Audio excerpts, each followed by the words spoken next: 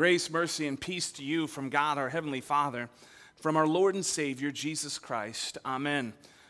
We are continuing our quest for wisdom this week, our trek through the book of Ecclesiastes and the words of God that Solomon has delivered to us.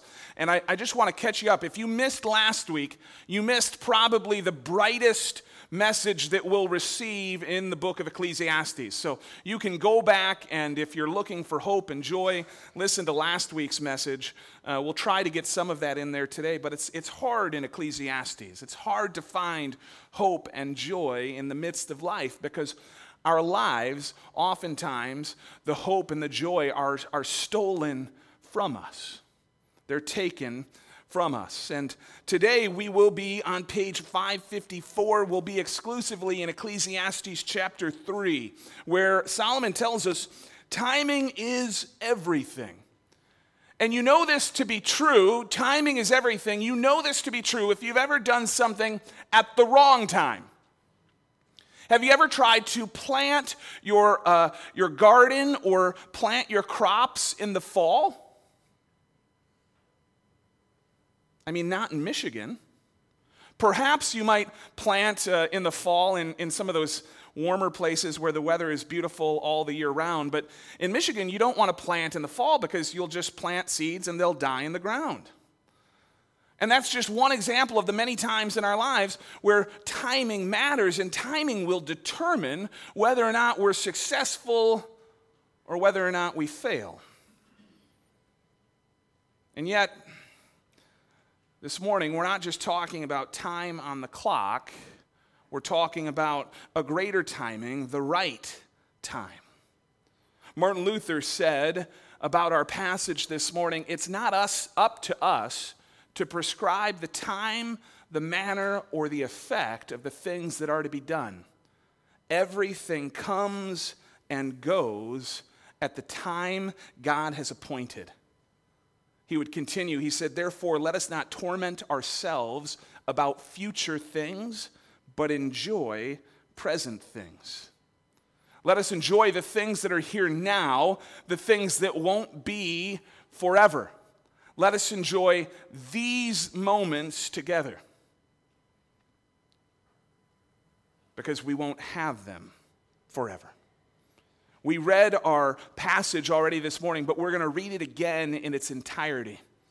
And Solomon writes in Ecclesiastes 3, for everything there is a season and a time for every matter under heaven, a time to be born and a time to die, a time to plant and a time to pluck up what is planted, a time to kill and a time to heal, a time to break down and a time to build up, a time to weep and a time to laugh, a time to mourn and a time to dance, a time to cast away stones and a time to gather stones together, a time to embrace and a time to refrain from embracing, a time to seek and a time to lose, a time to keep and a time to cast away, a time to tear and a time to sow, a time to keep silence and a time to speak, a time to love and a time to hate, a time for war and a time for peace.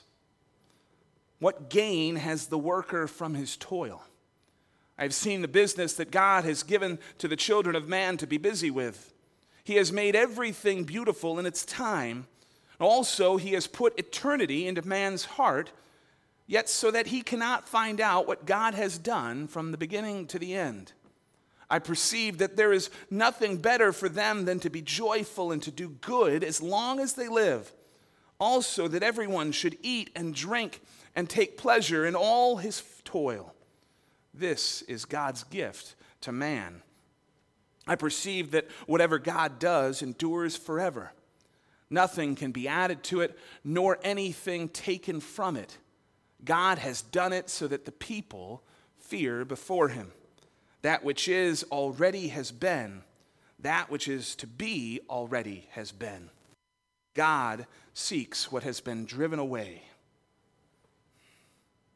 You know, there are some things in that reading which are easy for us to hear, and other things in that reading which are quite hard for us to hear. There are moments in our lives under the sun where we live and coexist as God's holy children, purchased by the blood of the Lamb, won by Jesus on the cross, who resurrected from the grave. There's this battle that we fight with this person as we struggle with sin and the results and effects of sin. In God's holy creation, there was no room for death until we sinned. And death entered in through our sin. In the new creation, which Isaiah proclaimed to us in our Old Testament reading today, in the new creation, there will be no room for death. And the memory of the pain which we have and the suffering which we endure will be erased from our minds. And yet this life right here gives us situations over and over in which there are no right choices. Solomon even tells us in the text a time to kill, a time to die. No right choices. All of our possible solutions can be wrong. Life gives us situations where nothing can feel right. And we ask God, where are you in this moment? And we confess as Christians that God is in control of everything. Everything. So he chooses whether or not to allow me and you to suffer and to endure what life has given us. God says through the prophet Isaiah, only I can tell you the future before it even happens. Everything I plan will come to pass, for I do whatever I wish. The psalmist tells us in Psalm 115, our God is in the heavens, he does all that he pleases. And for you and I on this earth, Job tells us our days are determined. The number of his months is with God, and God has appointed the limits that he cannot pass.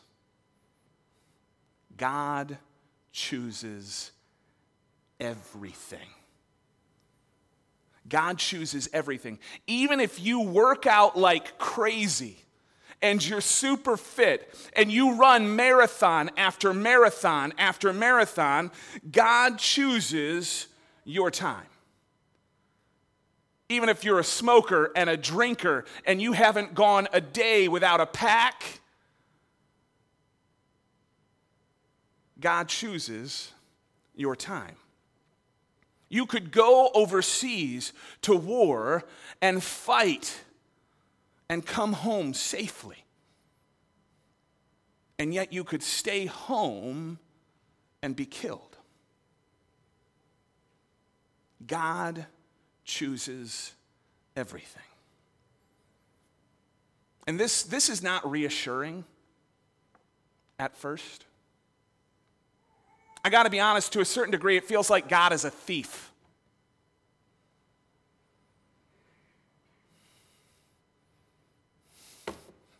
You didn't need him. I needed him. My lawnmower's breaking down yesterday. And it's a lawn boy, and my dad had a lawn boy for 25 years. Same lawnmower. Of course, he has a lawnmower for 25 years. And my lawn boy, which I've had, purchased on his recommendation for 3 years, is like breaking down and not mowing like it should. God chooses everything. God chose to take my dad, to take your loved one. Why? This does not feel reassuring when I don't feel like it was his time to go. When I feel like I needed him to stay. You didn't need him, God. I needed him. Why did you choose? Life isn't better because he's gone. I'm not stronger by his lack of presence. I'm weaker. I'm worn out. And there are days where I am just running on empty. Where I snap, and I yell and I break. You know, God has placed eternity into our hearts, and we fight against death at every pass. Because death isn't the way it was supposed to be. We know that inside of us. My dad is gone, and your loved one may be gone, and we feel inside of us that is wrong and awful and painful in every way. It might be our own bodies which are breaking down and rebelling against us, reminding us of eternity. Our instinct, our gut reaction is to fight against it in every possible way. To say to God, I don't want your will to be done. I want my will to be done. Give me my way. And we scream and we yell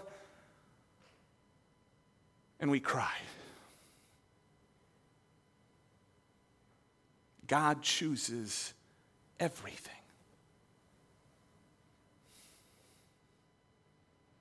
And in all of the times that he gives to us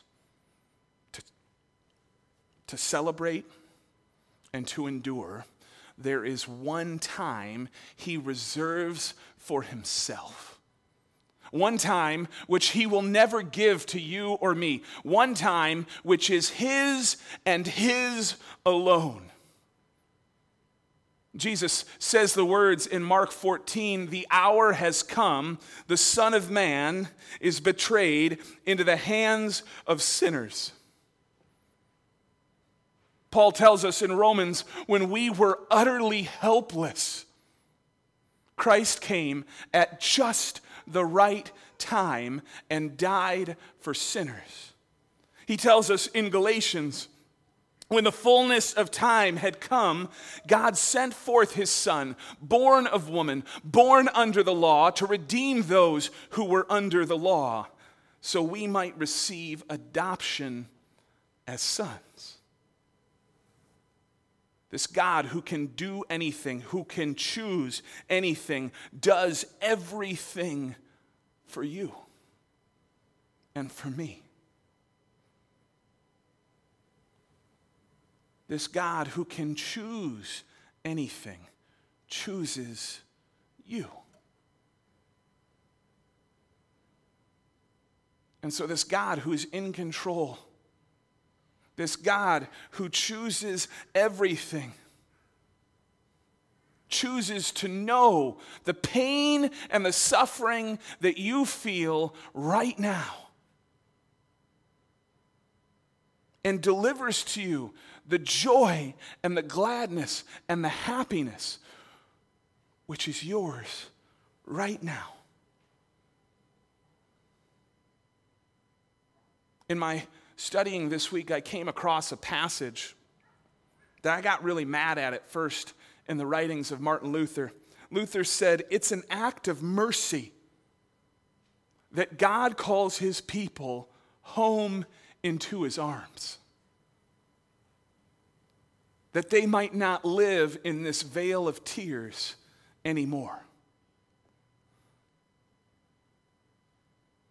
And he says, God will not call us home before we have finished the work that he has assigned us to do. You know, I had a lot of jobs left for Dad. Like so many jobs. Fixer-uppers around the house, little things with my car or my lawnmower, like, let's put you to work in your retirement. Let's get you a retirement job just helping out around my house. But those were my work assignments for Dad. They weren't God's work assignments. Now, Dad's only assignment that he's received from God is to praise his name for all time. I think I know which one Dad would choose now, because God chose him. Earlier last week, we had the Vision Path meeting to talk about the future and the timing that we have here in this place that God has put us. And this verse was shared during our session. Lead me in your truth and teach me, for you are the God of my salvation. For you I will wait all the day long. And we wait, and we wait, and we wait, and we scream, and we cry, and we long for completion, and we long for salvation, and we wait, and we're begging God to answer. And in his timing and in his way and through his work, he answers us in Christ, in Jesus alone. And in God's timing, he gives us room to learn from him as our teacher, room to grow with him as a branch grows in the vine, and room to rest in him. Jesus tells you and me to lay down our burdens. He says, "Come to me, all you who are weary and burdened, and I will give you rest." I know this week I need that. And maybe this week you need rest too. So I'd encourage you, as you reflect on the sacrifices made for your freedom this weekend, which are true and noble and just, that you would also reflect on the sacrifice which was made for your very life. Because timing is everything. And at just the right time, Jesus came to live and to die and to rise so that you might live with him forever. Pray with me. Heavenly Father, we would not choose to follow you, to love you. We would not choose your ways or your methods. And yet you choose us. You send your Holy Spirit into our hearts to create faith inside of us which saves, which recognizes your grace delivered through the death and resurrection of your Son, and at a time which was right and perfect and true. Help us always to focus on you in the midst of our pain, in the midst of our suffering, in the midst of our longing for you. Help us to see we are already delivered. That the things which will be already are. That salvation in you begins right now. All this we pray through the Holy Spirit in Jesus' name. Amen.